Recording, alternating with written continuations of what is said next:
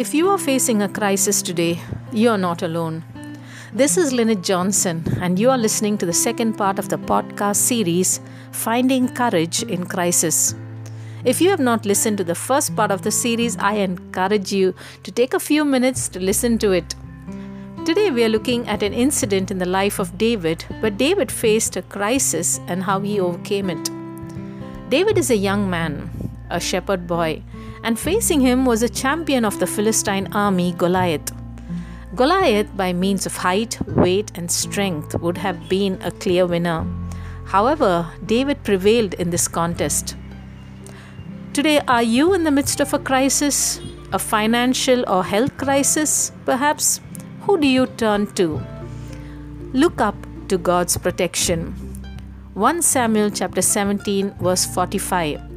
Then David said to the Philistine, "You come to me with a sword and with a spear and with a javelin, but I come to you in the name of the Lord of hosts, the God of the armies of Israel, whom you have defied."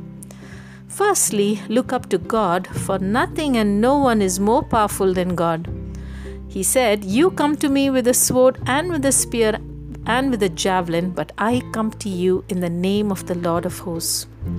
Nothing is more powerful than God, and God reveals himself to us through his name. He is called Jehovah Jireh, who is our provider. He is Jehovah Rapha, the God who heals us. He is the Alpha and the Omega. He is the beginning and the end. And so he knows our past and he knows our future. Who do you look up to in times of a crisis? Look up to God, who is powerful than anyone. Proverbs chapter 18 verse 10 says, "The name of the Lord is a strong tower. The righteous run into it and are safe." Secondly, look up to God, for he is present with us. He says, "I come to you in the name of the Lord of hosts, the God of the armies of Israel, whom you have defied," David said. You know, another way of saying the Lord of hosts is the God of the armies of heaven. David knew in whose name he was confident.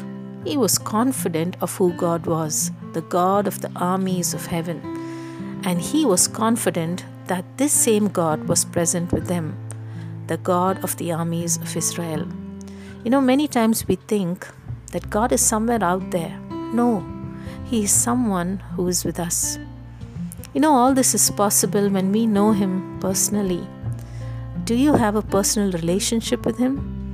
If not, invite him into your life today, so that if you are facing a crisis, you can look up to God for protection. Shall we pray? Heavenly Father, we thank you for who you are. You are the King of Kings and the Lord of Lords. You are the mighty God. We pray today for anyone who is listening and facing a crisis today. We pray that your power and presence will be revealed to them. We pray that you will answer them and deliver them from this crisis. In Jesus' name we pray. Amen. Look out for the final part of the series, Finding Courage in Crisis.